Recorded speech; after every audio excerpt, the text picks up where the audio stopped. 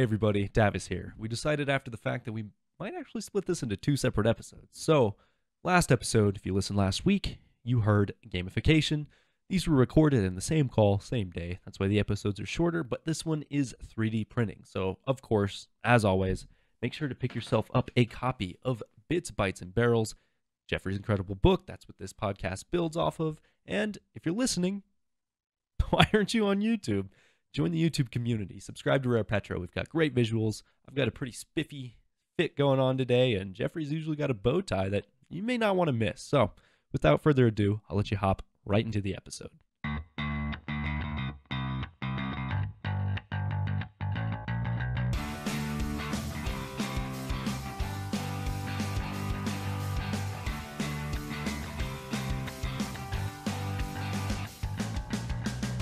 So we're going to transition to something that I think is a little bit less abstract, something that I think we're all a bit more familiar with, 3D printing. So are we talking about the same type of printer that our high school got a grant for and put in the back that was really only used for gimmicky prints? Are we talking bigger and badder machines? Well, maybe your high school got a grant for a 3D printer, but my high school, it didn't exist back then. And so 3D printing goes by, the industrial name is called additive manufacturing. And the concept of additive manufacturing is that an object that we are making is built up slowly by depositing layers of material in a specific pattern, and that material cures into the hard form that we're after. This technology is advancing incredibly quickly. Just to illustrate, in 2008, the slowest additive printer, 3D printer, cost $18,000. That was the slow one. The fast ones would have been a lot more expensive. By 2017, the slowest 3D printer cost $400, and it was 100 times faster than the slowest printer from 2008. So 3D printing is on Moore's law. Make no mistake about it. The cost is collapsing, and the speed and the performance and the capability is rocketing in the other direction. So it's one of those technologies that's changing very, very rapidly, and it's mostly in manufacturing, but oil and gas uses a lot of manufactured items, and so it'll definitely be impacting the oil and gas industry too. Yeah, and you're definitely right. I mean, $18,000 to, 2 years ago in the last place I lived, my roommate had a 3D printer that he would use for his aerospace projects. So, it became a household item at that point, but we also have, in an industrial setting, that subtractive manufacturing, the machining, the milling. What's the advantage with 3D printing? What kind of examples are we running into where it's better to 3D print versus use the traditional subtractive manufacturing? Well, 3D printing because you're depositing layers of material and building up your object means that you are producing no waste.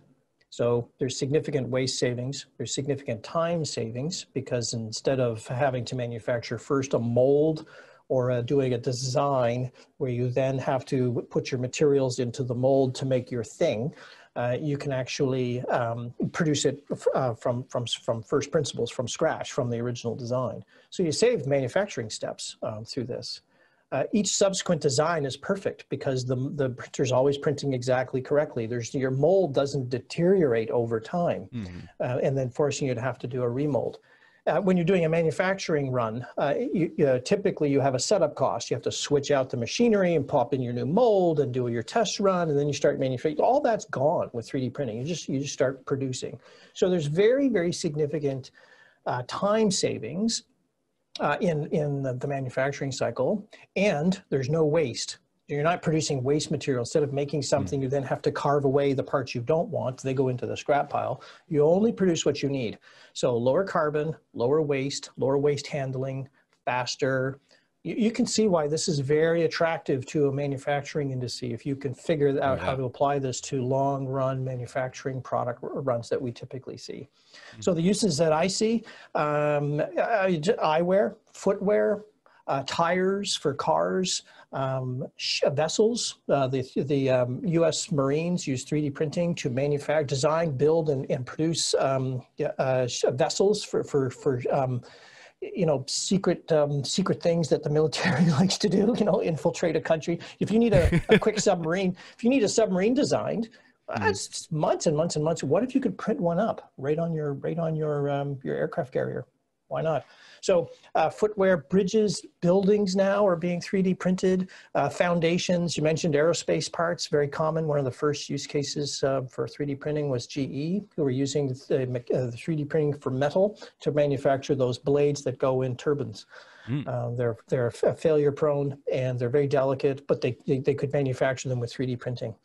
And because of the way you can deposit the material and design the item without waste, you can make them, from an engineering standpoint, stronger, lighter, rigid, with less material, because you're building them so that the stress points and the weight of the structure that you're building is designed precisely where you need it, as opposed to having all kinds of extra material around.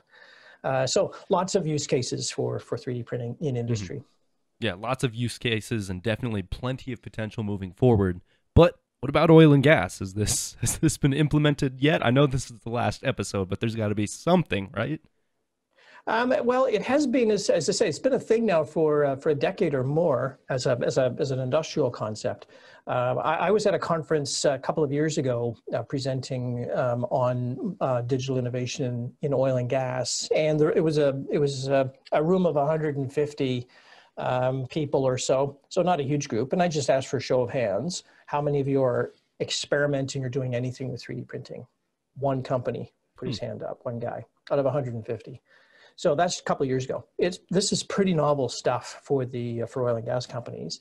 And oil and gas companies don't view themselves as makers of stuff. Like what they do is they buy the technology they need, and then they start extracting the fossil fuel and pushing it through that equipment. So the real buyer for this is likely more in the supply chain, people who are making the kit that goes into oil and gas.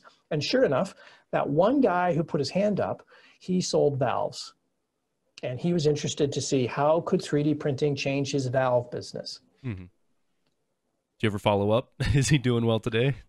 I have. His company's doing exceptionally well. I don't know if he's actually advanced in using 3D printing in the valve industry, but as last year, certainly before the pandemic, as you went to trade shows in oil and gas, there were always a handful of companies who were showing off the latest in 3D printing, specifically in some of the more delicate machine parts that might be valuable on an oil and gas site. Mm-hmm.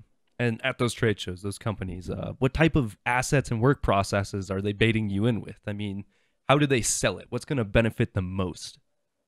Well, what they were showing certainly was the ease with which you could actually manufacture a relatively delicate or hard to make part. So that was valuable.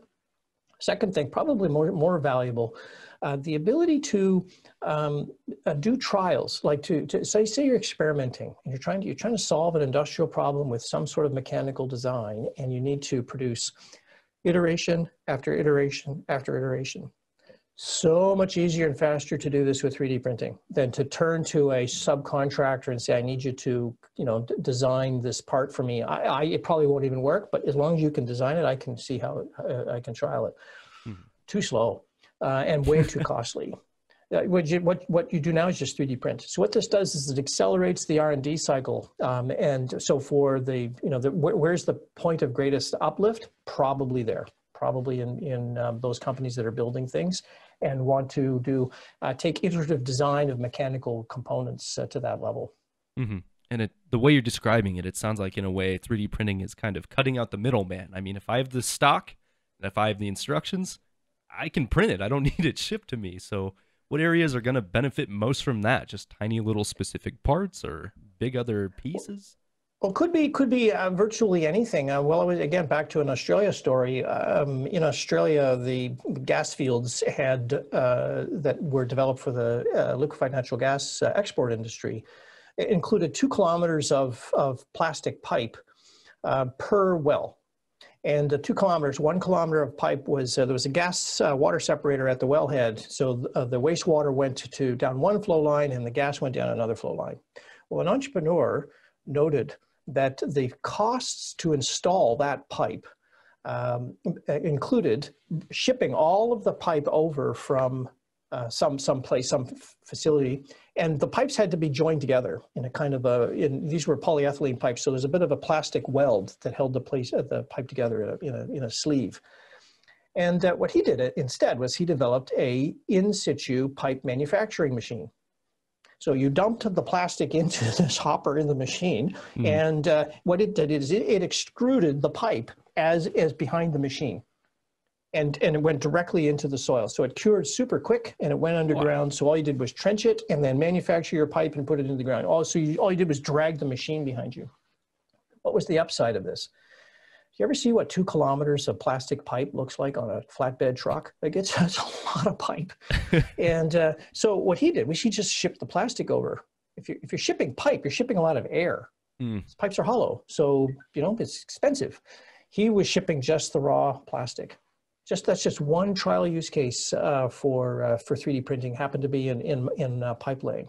But yes, the upside for industry is dramatically lower costs. And as I say, I don't think we've really scratched the surface yet as to where all the possibilities could be.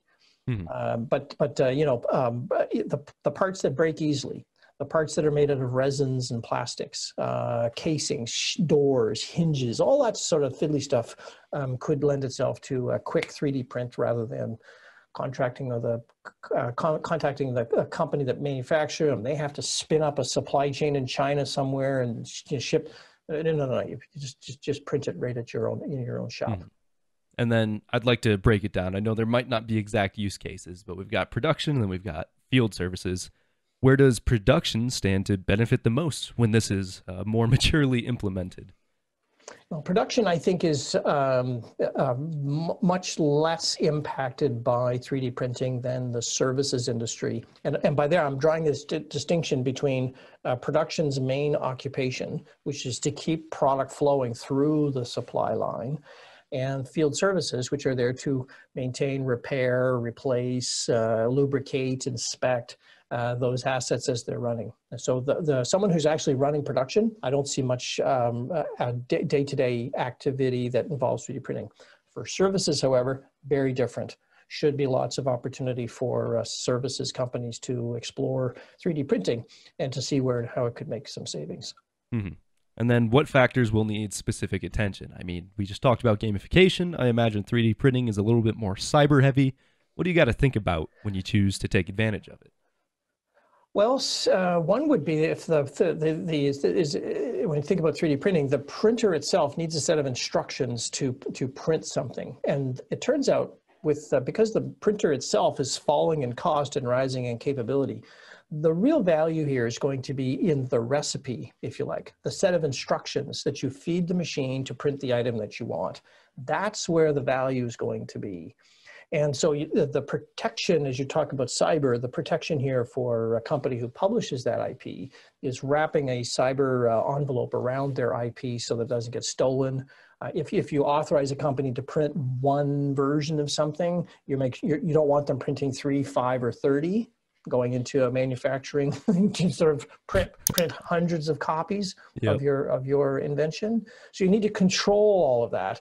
And this is one of those angles where 3D printing benefits directly from another digital technology, which is blockchain. On blockchain, you can record immutably precisely how many times the 3D printer produced a specific item, and then you can freeze the machine so it doesn't print any more copies. That's a use case that Equinor is currently using in Norway. So this is the place where you would apply some digital smarts. Other protection though, how do you know you're not printing a false part? How would you even know? Fake parts, false parts, parts that haven't been certified. If you're printing something which looks like it will do the job, but actually hasn't passed any of the tests. Did you use the right material when you were printing the product so that you make sure that if the product does fail and there's some litigation, you want to make sure if you're the IP seller, how do you insulate yourself from a shop that's making something under your IP, but they've used all the wrong material for the job? Like that's all interesting questions that have to be sorted through here. None of them insurmountable, but they have to be addressed. Definitely. And once you do get through addressing those questions, how does a company choose to implement this? I mean, if you were to look at cost savings, it may not be, well, super convincing. What else do they need to consider? Well, so time savings are probably the biggest driver. What the 3D printing lets people do is save time, and time is very, very valuable now. The second thing that you can do with 3D printing is do things in parallel that you normally would have done serially. Now that creates a time saving, but what you've also done is you've just re-architected the process. And by that, I mean, back to my example of using 3D printing to manufacture a trial of say you're trying to build a new subsurface, a subsurface pump feature. And you're trying to figure out the mechanical elements of it.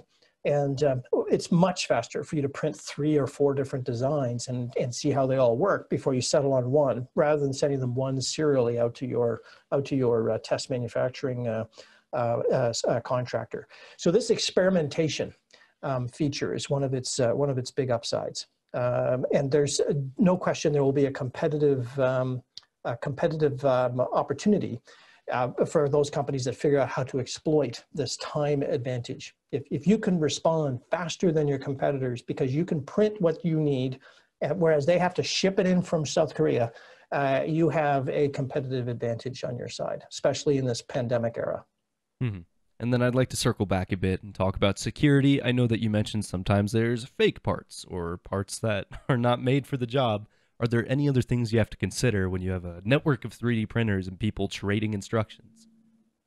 Well, it's back to the same challenge I talked about earlier: assurance against fraud, protection of over the IP so that you're not open to litigation, protection over the IP so it's not being tampered with. I've not personally seen or heard of this as an issue, but you can imagine if you're a particularly nefarious individual and you were able to hack into someone's 3D printing facility, you could subtly tweak a design so that it doesn't produce the part correctly. But that's a pretty long way to go to kind of mess around with in cyberland.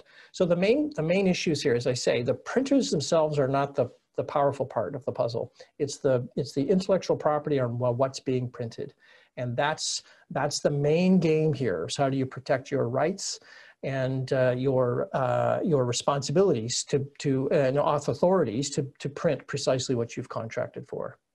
Mm-hmm.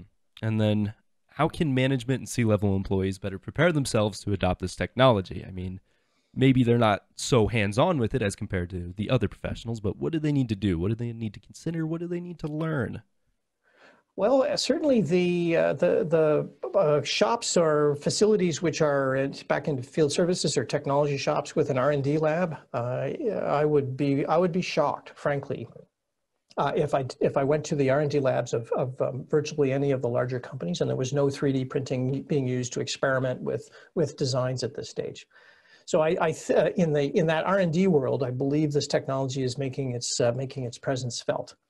But far and away, the biggest issue or biggest challenge 3D printing poses to oil and gas is when the supply chains of the world reconfigure themselves around the power of 3D printing. So instead of manufacturing in a facility in China and supply chain coordination to bring the products that you're manufacturing to North America, you're making directly in North America.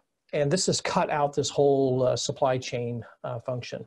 And so there will be many companies who are going to lose in this because as we reshift these supply chains to be more domestic, the impact on those companies could be devastating. But for oil and gas, it will be a reduction in demand for fossil fuels. That's certainly the forecast from the IEA, among others, who are staring at 3D printing and its impact. So there's the big story. This is much more about manufacturing than oil and gas, and it relates directly to managing down the demand curve for fossil fuels. Mm-hmm. And then what about people like me, younger professionals or technical people, or maybe even a student listening to this podcast? Should we work to stay sharp in our AutoCAD design skills, or should we, how else can we prepare ourselves? Well, if you have that sort of design acumen, these printers now are so cheap. It's it's the ability to go and design and print your own items just for fun is absolutely within reach. But I wouldn't advocate that for everybody because after all, not all of us are going to be product designers. But if that was your bent, in other words, this is where your interests lie, I would very certainly advocate that you see about getting involved with either incubator or universities often have 3D printing labs where they do training, or if you have the capital, encourage your employer to bring it into your own company's experimentation labs, or if you have your own $400 or $500 lying around, go buy your one. Because, as you say, they're not that expensive now. They don't take up a lot of room, and they're fun to play with. Design your own toys. Mm-hmm. All right. I think that's everything I had to ask about with 3D printing. Anything else you'd like to say? Only to keep an eye on this technology because it's one of those technologies, I think, with the strong sleeper potential impacts. It could have a significant driver effect on the fortunes of the industry. And so for managers out there, keep an eye on this one. All right. And I think that wraps up the last episode we wanted to do for the Chapter 2 portion of Bits, Bytes, and Barrels. And yeah, you heard me right. We only covered one chapter in this entire series. So who knows? We might come back with more. So make sure not only that you buy a copy of this book, but that you follow Rare Petro, Jeffrey. I'll be sure to include all the links here, down below in the description. There's plenty of information out there. The digital oil field is here. It's developing, and we're moving into the future. What worked in the past, it's not going to be super applicable. So Jeffrey, anything else before we close out? Nothing more to add.